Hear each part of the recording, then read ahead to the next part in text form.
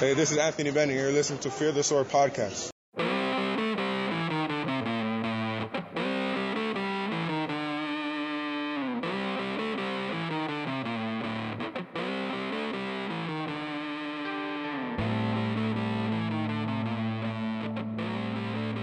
Hello and welcome everyone. My name is Trevor Magnotti and this is the Thick Jacked Frames podcast, Fear the Sword's NBA Draft podcast.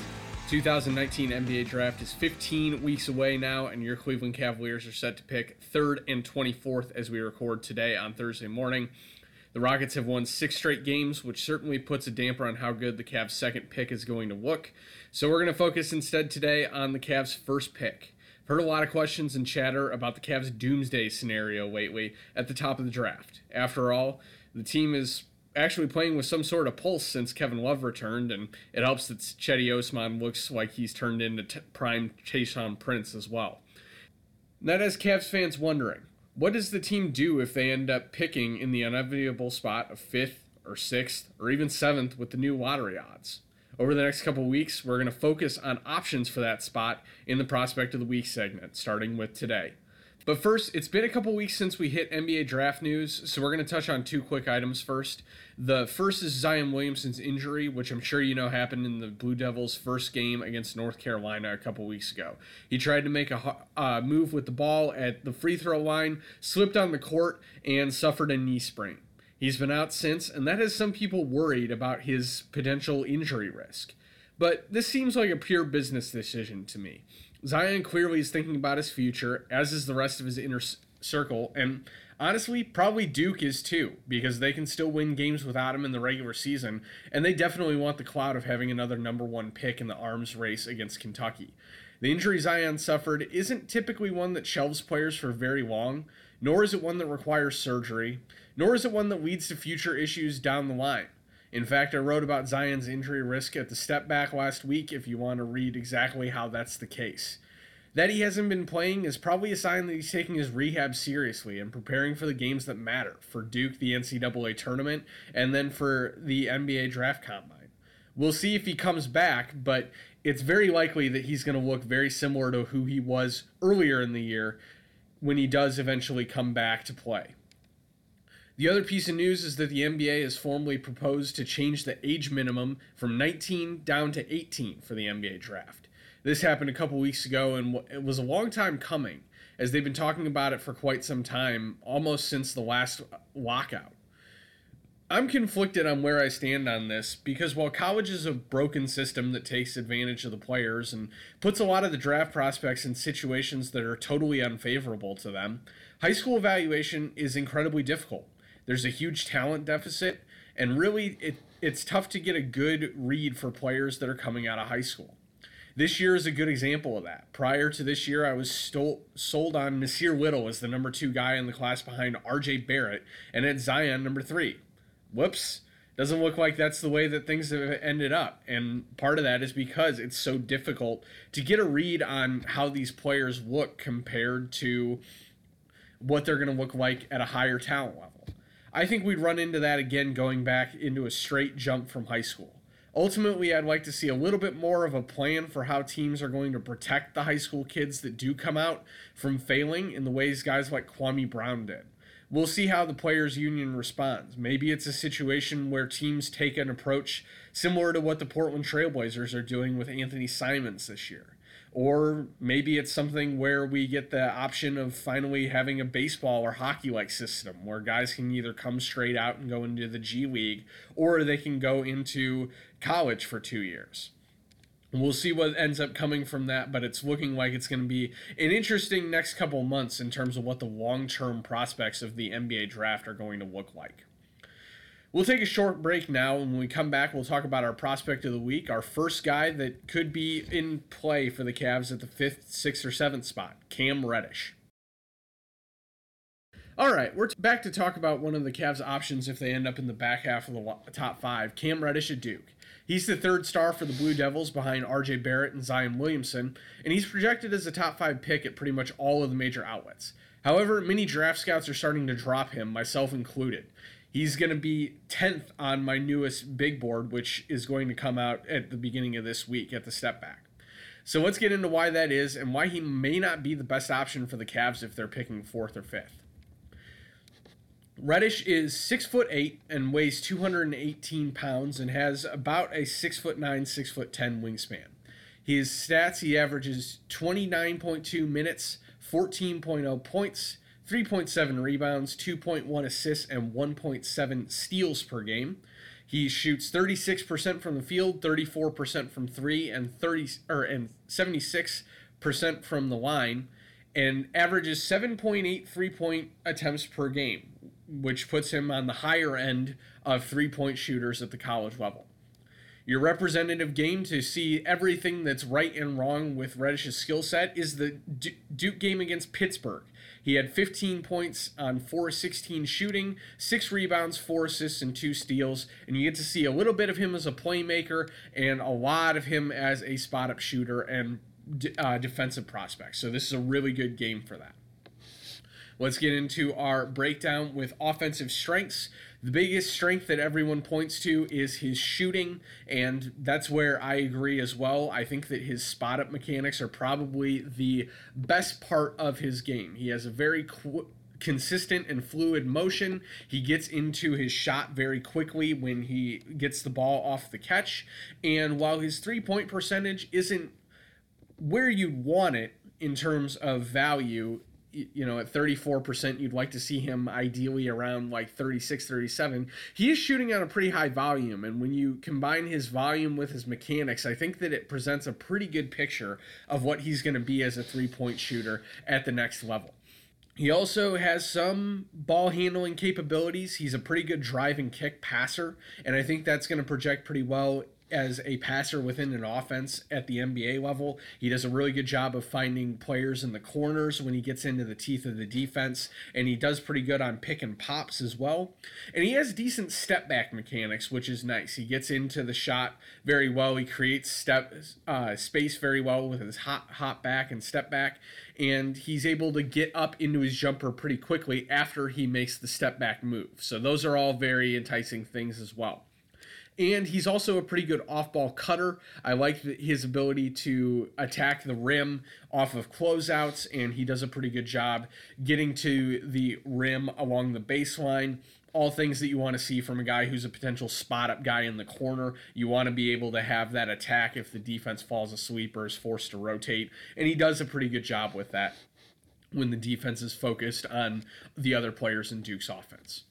Offensive weaknesses, though, really paint a picture of a guy who's not going to be as good of a primary scorer as people are really billing him up to be. The big weakness for him is his handle. He does not do a very good job of creating space with his dribbling ability. He loses the ball a lot when he's driving, doesn't protect it very well, and really only has a few simple dribble moves that he likes to go to, particularly a spin move in the lane and a little in and out dribble that really isn't that strong. So there's not a lot of creation upside, I think, to his game because he really doesn't have that handle, and he's going to be very turnover prone if he's given a lot of possessions on ball. Similarly concerning is his finishing, and that's the main reason that I've dropped him in the last couple weeks. Reddish is scoring 40.4% on 2-point jumpers at the college level, and the list of guys who have done that in college and gone on to be drafted, it's not a very exciting list. It includes guys like Jerian Grant and Spencer Dinwiddie and Fred VanVleet. Those are kind of the best outcomes for guys who do that at the college level, and none of those guys are 6'8" like Reddish is. Reddish should be a very good finisher. It really doesn't make sense how he's not. He has the upper body strength. He has a little bit of touch. He is able to get to the rim, and that's good despite his pretty poor handle. But he just doesn't do a very good job of sensing where ball handlers or where defenders are going to come from when they rotate over, and that leads to a pretty negative finishing profile. it's going to be really interesting to see if this is just a factor of Duke's offense and a factor of his role and his dissatisfaction with it, or if this is going to be a real problem for him at the next level. Because if it is, he has a long way to go before he's even playable as a potential ball handler. And the other offensive weakness I have is that just kind of goes along with the other two things. He's not a very refined player on offense. You know, he has simple spot-up mechanics, but he doesn't do a lot of shooting off movement. He can make simple passes in the pick and roll, but he doesn't make advanced reads. He has a good step back, but doesn't really have other dribble moves that can create space off the dribble. Doesn't have a good handle, doesn't have a good finishing. There's just not a lot of polish on the offensive end for him. On one hand, that could mean that he has a lot more upside that we're not seeing. On the other end, it makes it really difficult to see how he's going to have value on a rookie contract as an offensive player. So it's going to be interesting to see if that's something that teams recognize during the pre-draft prospect, particularly in workouts. Does he have skills that he's not able to show right now for whatever reason, whether it's his frame, his strength, or just his lack of handle that really cripples things. I'm not as sold on Reddish as an offensive player as I am on him as a defensive player. I kind of have the opposite view on Reddish that I did coming into the year. Coming into the year, he looked like a much more polished offensive player. Defensively, he looked like a total mess and looked like he was going to take significant development there. Now, I think that he could actually have some defensive value as a rookie. Particularly, I like his reaction time on defense. Reddish has one of the highest steal rates of any of the players that are considered top 10 prospects at a 3.2 steal rate. Anything over 2 is something that we set as kind of a baseline. If a guy's going to become a star, they have to have at least a 2 steal rate in college to really be able to make it as a defensive player that can reach a star level. Pretty much every star in the NBA today hit that benchmark. So the fact that Reddish is so far ahead of that and has the eye test things to back that up is really exciting. He has really quick hands. He has a great reaction time to events as they happen on defense. He's able to tie up ball handlers very well in the open court, which is always something that's very exciting, means that he could be a point of attack defender on an aggressive scheme, I think. And he combines that with a really solid frame and agility, which leads to believe that this is a guy that could switch across multiple positions in the NBA. You know, he has a 6'8" frame and is pretty strong, so he could do a pretty good job against 3s and 4s at the NBA level, has the agility to be able to defend on ball as well. The main problems with his defense are kind of those refinement things that most freshmen deal with. You know, he doesn't make very good closeouts. He kind of runs past the offensive player as he's closing out, and that can lead to open looks for that player and ease for that guy to get around him. And also his effort level off ball is particularly a little bit concerning. He's a guy that just kind of falls asleep on the defensive end away from the ball. And while he's able to defend the weak side when he's engaged, when a team's running a complex action that involves everybody on the floor and he has to keep himself moving, he does a pretty good job and can actually defend multiple players in that situation. But in the more basic rudimentary college sets where he's defending a guy in the corner or he's defending a guy on the weak side wing and that's just standing there, he can kind of get lost and it's easy for him to get slipped by his opponent. So I think that that's something that is going to have to develop, but it's something that a lot of NBA wings do develop to be able to become at least passable, especially if they have the physical tools. Reddish definitely has those, has the on-ball production. I think that he's going to be a guy that is going to be a good NBA defender at a baseline. So projection, I have him as a switch defender across multiple positions, probably 1 through 4. I don't know that he's going to be able to play, potentially defending 5s at the NBA level. He could eventually get there with strength, but I don't know that he has the attention span and the high-end strength to be able to do that. I think that he can do it on switches, but probably not full time. Offensively, I think that he's best as probably a volume spot up shooter, a guy that is taking a lot of corner threes and open threes off the catch, but doesn't really do a ton outside of those spot up opportunities.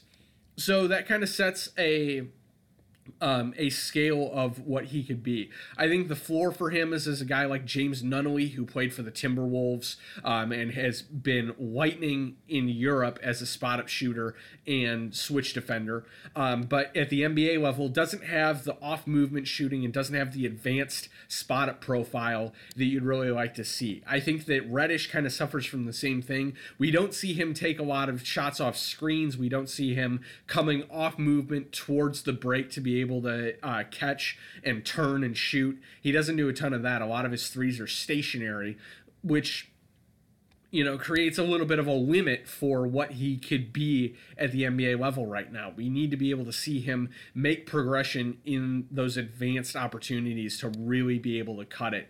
And again, that lack of ball handling ability really could end up being his downfall at the NBA level. If he does make some significant ball handling improvements, I think that a median outcome for him would be something like Iman Shumpert, but a little bit taller. Someone who is able to create a little bit, is able to spot up reliably, is able to defend across multiple positions, but overall kind of gets an inflated worth when we look at NBA teams dealing with him. He could be a guy that ends up being a productive member of a good team in that role. But he's probably going to be a guy who is overvalued by teams who are kind of grasping at the 3-and-D straw, looking for these guys that are very hard to come by in terms of guys who can do all of these things and execute consistently. I think that Reddish could fall into a little bit of the inconsistency that we saw with Shump, and I think that as a ball handler, that's much more what he's like than kind of what he's billed as, where he could be this potential primary guy. He's much more likely to end up as a guy who makes you cringe a little bit if he's getting a lot of on-ball possessions as a ball handler.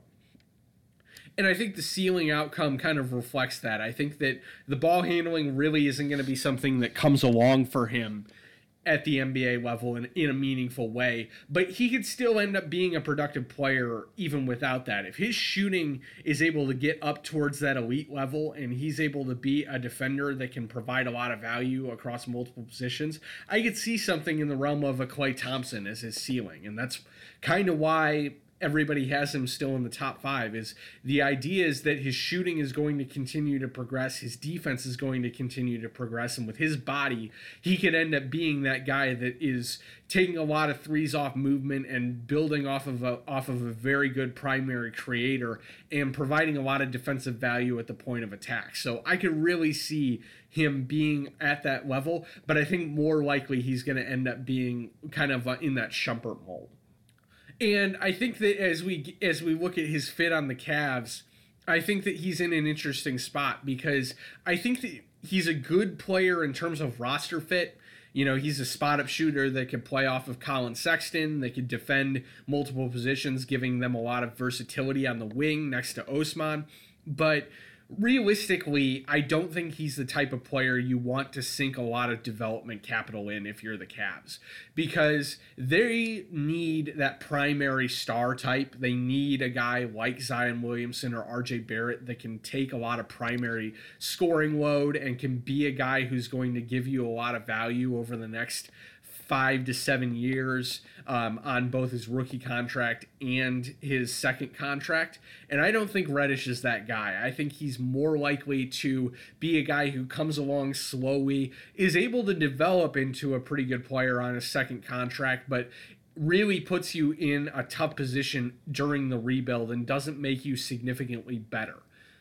I think that that's something that is going to be kind of interesting, is how you value these guys who look like they're going to be kind of elite role players versus guys who actually have some star equity, and how you value Colin Sexton and Kevin Love's presence long-term compared to drafting a guy like Reddish. I think that he is a guy that I would steer away from. I would rather look at some of the guys who have more primary upside, like a Jarrett Culver or an RJ Barrett, rather than looking at Reddish, because I just don't think that he's going to be a guy that is going to provide much value during your actual rebuild process. I think that he's going to be a guy who's much more valuable for a team that's maybe on an accelerated track, maybe a Dallas, for example. He would be a little bit better fit for kind of their timeline versus the Cavs, who are going to want to try to have him be that primary type that I just don't think that he is. So that's kind of why I have him a little bit lower on my Cavs board than I would for most teams, and most NBA blanket mock drafts are going to have him, because I just don't think that he's a good value for what the Cavs are trying to get out of their pick this year. So let's take another break here. We'll come back and we'll wrap up with a quick preview of conference tournament week, looking at some of the major matchups that you'll want to pay attention to as we look at how the college basketball season is going to wrap up prior to the NCAA tournament. All right, and we're back. We will wrap up here talking about conference tournament week, which is going to be taking place this week. We already have one team punched in their ticket into the tournament with Murray State. A couple more teams are going to do so on Sunday, and the rest of the week is going to feature a lot of the small schools and small conferences punching bids before we get to the big show of the power conferences heading into next Saturday and Sunday. So we're going to talk quickly about a couple things that we're going to look for in the power conferences, and then give you 5 mid-majors that are worth watching throughout the week. So when watching the power conference stuff, 3 main tournaments that are going to really stick out. One being the ACC, obviously a very big chance to see Zion Williamson potentially come back after missing a few weeks with that knee sprain. He's going to be hopefully back in action as of this Sunday that we record. It looks like that's going to be the case. We'll have to see, though, but it's going to be good to see. Is he going to be healthy? Is he going to help turn Duke's fortunes around? Are they going to be able to look like the team that they looked like early in the season with him back on the court? That'll be a good test to see whether or not he's healthy as well. Also, looking elsewhere, the SEC tournament going to be interesting just for the fact that we're going to get another probable chance at a Kentucky-Tennessee matchup. Kentucky's the 2 seed there. Tennessee is the 3, and that's going to give us another opportunity to see Grant Williams and PJ Washington and Keldon Johnson, all guys who are interesting draft prospects that will probably go in the mid-first, potentially be in the mix for the Cavs with their second pick. So going to be very good to be able to get an opportunity to see those guys play there. The Pac-12 also going to be an interesting one just because of the probable chaos that's going to be there. A lot of teams in that conference that are very similar in competition level, and this is a league that doesn't have a lot of quality teams. Probably only going to be a 2-bid league, maybe 3 if Washington doesn't win the Pac-12 tournament. They're probably the safe pick at this point, but this tournament is probably going to matter a lot for who ends up coming out of the Pac-12 to make the NCAA tournament. So we obviously have some teams that we're going to be pulling for. It'd be really nice to see USC go deep in this with Kevin Porter. It'd be good to get a chance to see more of Arizona State with Luguentz Dort and Zylan Cheatham. Potentially there, Oregon with Lewis King, or Stanford with Kezi Akpala. Any of those teams, we want to pull for them to make a deep run in that Pac-12 tournament, maybe even win it and give us some more draft prospects that could potentially make the tournament. There are a lot of good prospects in the Pac-12, but not a lot of good teams. So we obviously have a little bit of stake in trying to get these teams that have the good players into the tournament to get more games and more data. So those are the teams that I'll be pulling for in the Pac-12, but really probably only one of those teams outside of Washington with Matisse Thybulle is going to end up making the tournament out of that conference. So that tournament is going to be very important. We'll wrap up here with 5 power conference or non-power conference teams to pay attention to. The first is going to be tonight, with the final March 11th, 7 o'clock p.m. That's going to be the Southern Conference. Southern Conference features 2 of my favorite mid-major prospects. Depending on what the results are by the time that you're hearing this, one of these two teams at least will probably be there, hopefully both.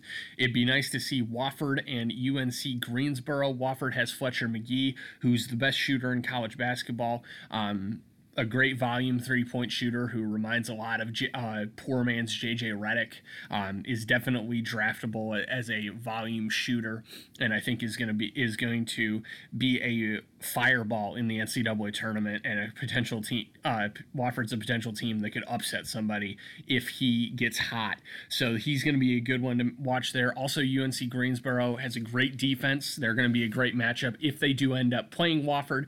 They're headlined by James Dickey, who is a 6'9" forward, who is one of the better defenders overall in college basketball. He's kind of the linchpin to their great defense, and they play a very good NCAA or NBA style system, which is always fun to watch. So getting to see those two players play against each other is going to be really good. If one of those two teams gets upset, then no big deal. You're still probably going to get a chance to see one of them.